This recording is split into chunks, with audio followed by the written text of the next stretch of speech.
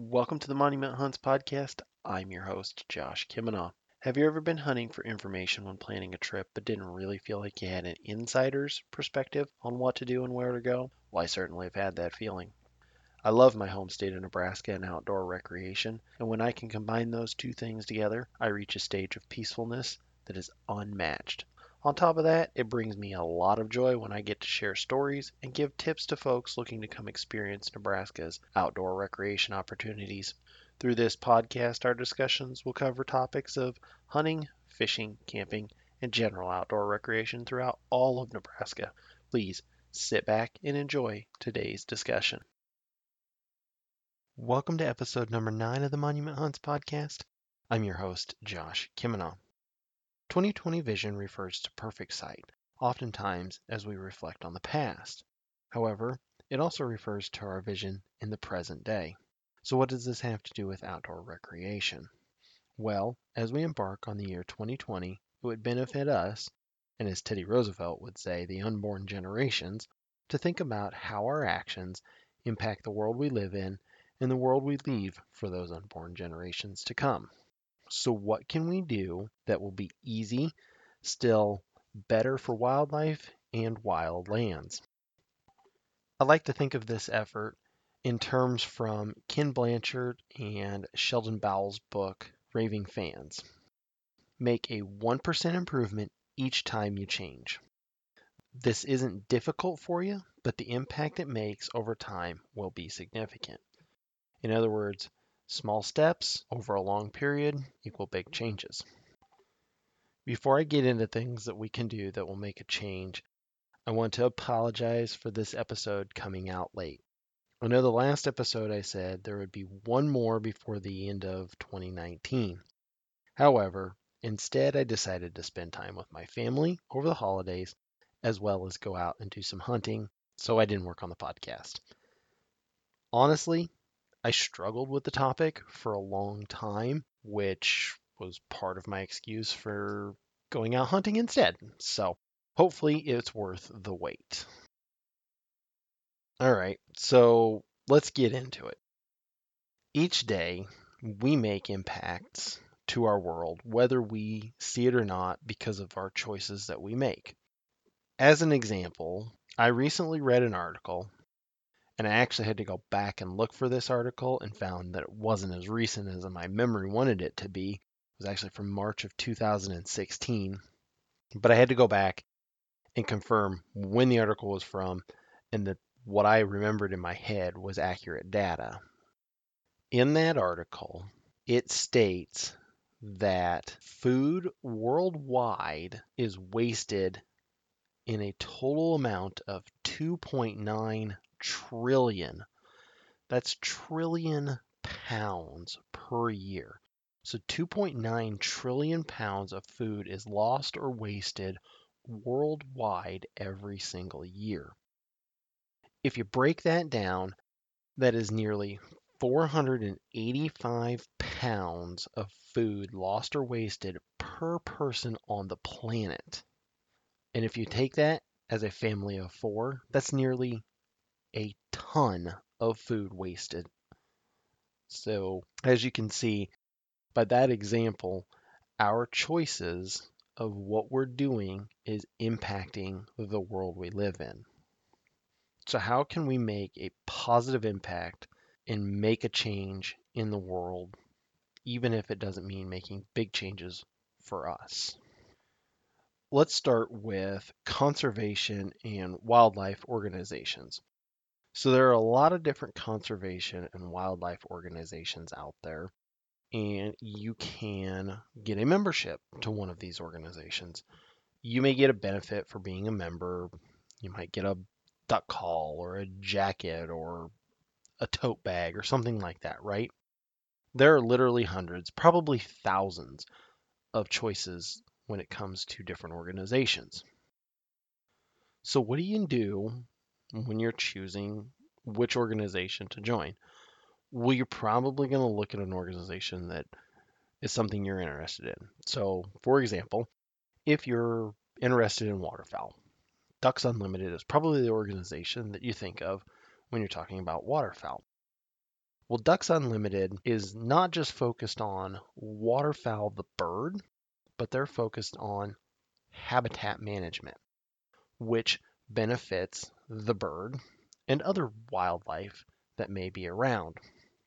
So when they do a project, their focus is on habitat restoration, which is going to provide habitat for feeding, breeding, and sanctuary of waterfowl. It will also provide hunting and viewing opportunities of birds. Not to mention, when that restoration of a wetland is done, it's going to benefit the human population by helping control floods that could affect housing developments.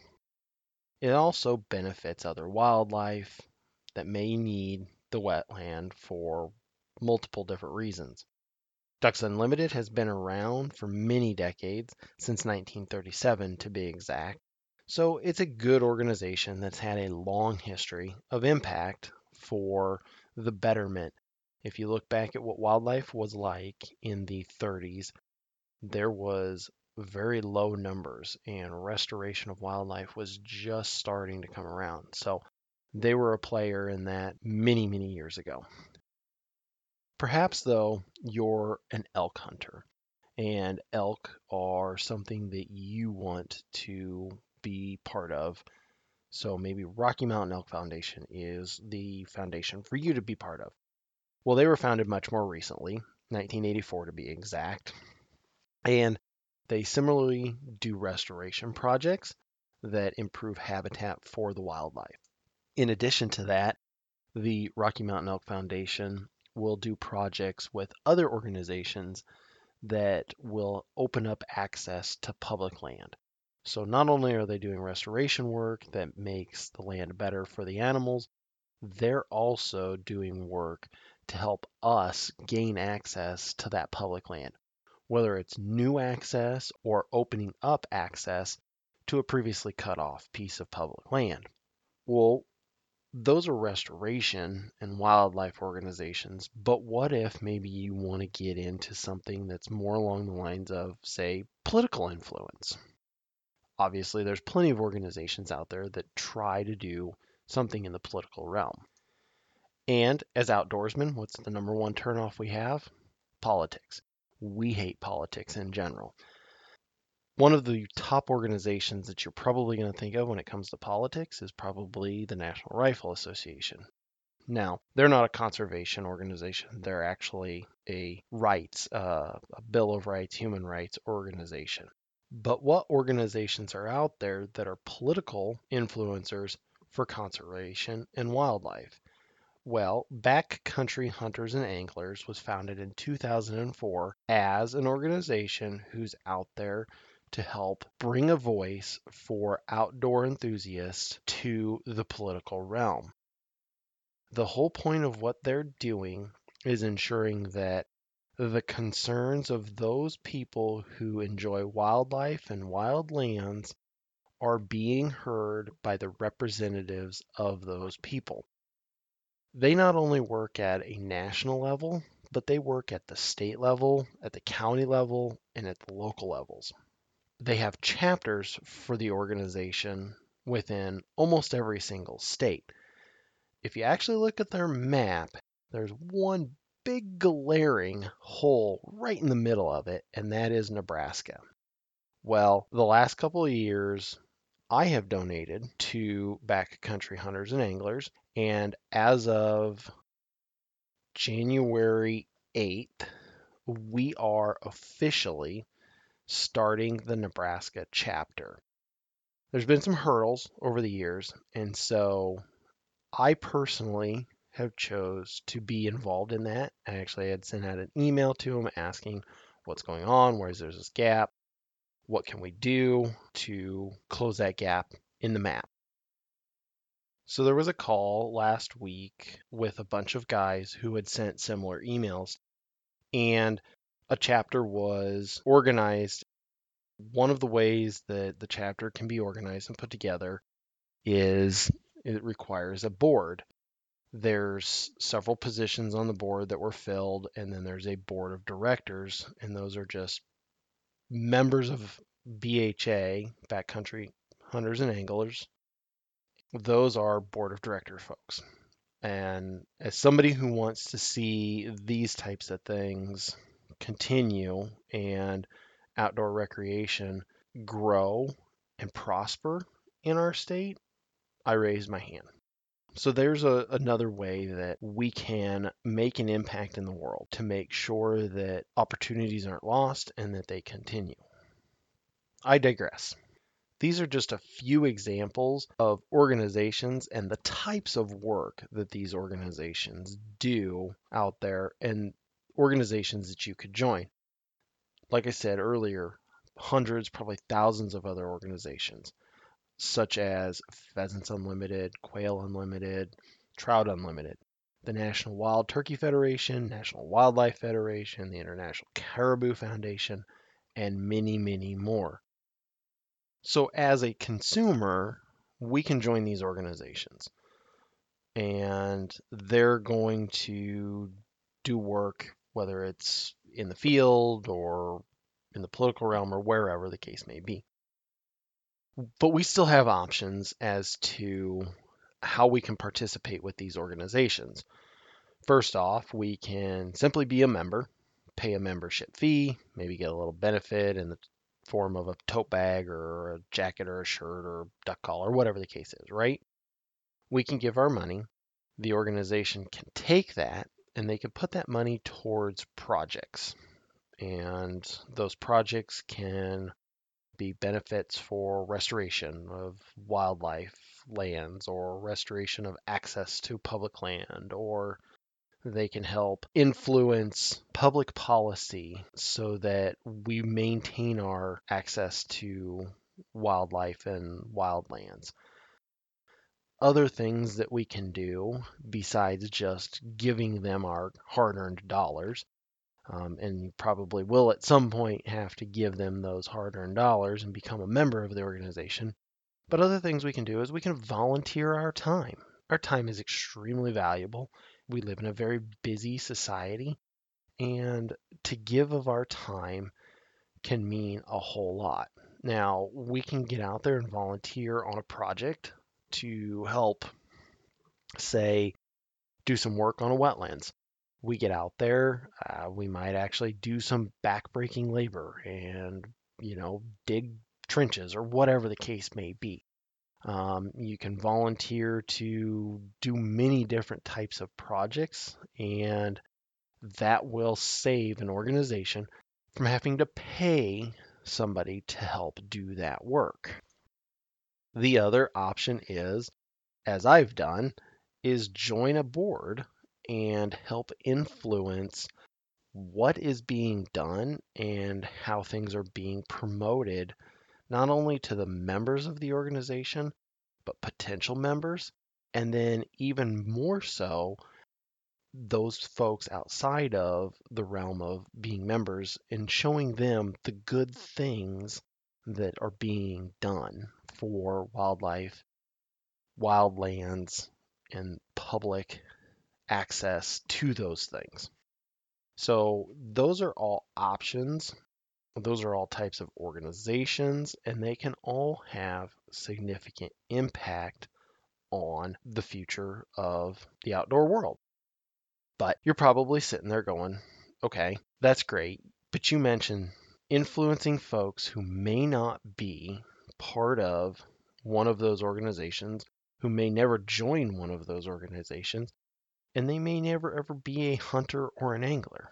So, what can they do, or what can you do if you're one of those folks that will impact the world we live in, but still not be difficult?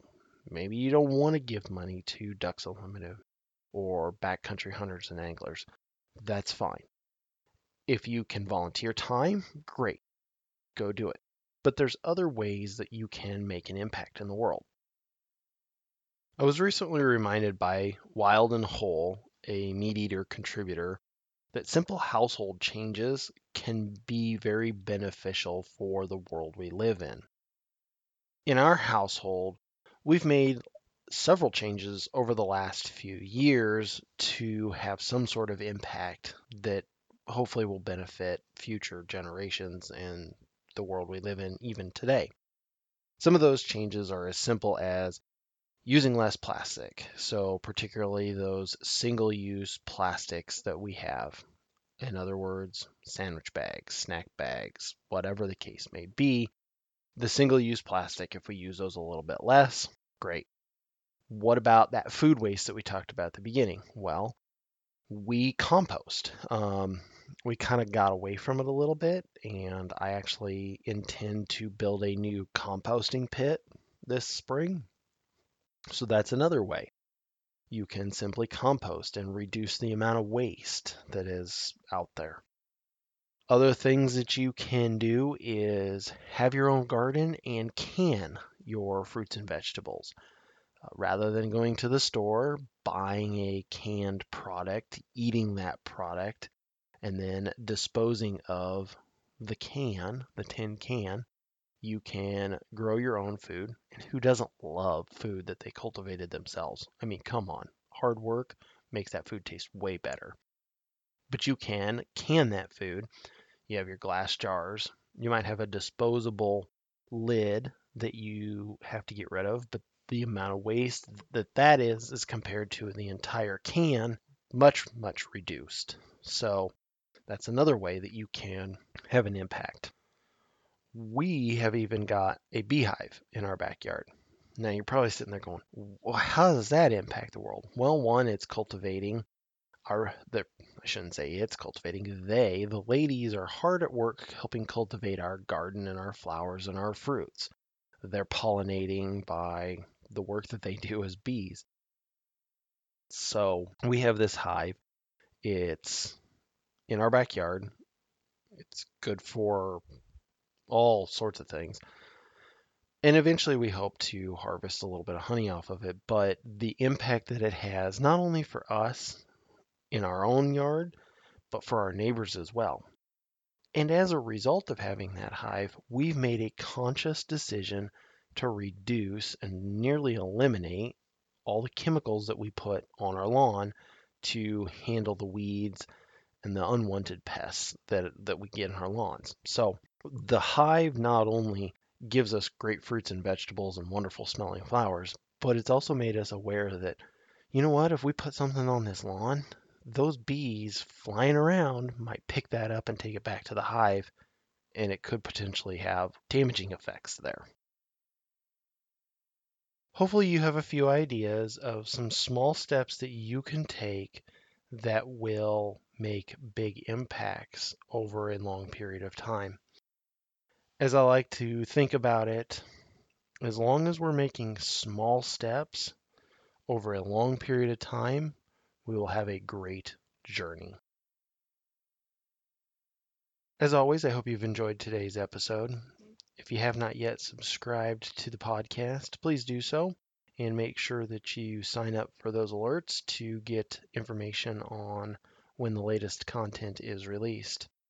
You can find me on the Monument Hunts Facebook page, on Instagram at monument_hunts, and you can reach out to me through email at monument.hunts@gmail.com. Again, thank you for listening, and until next time, stay safe out there.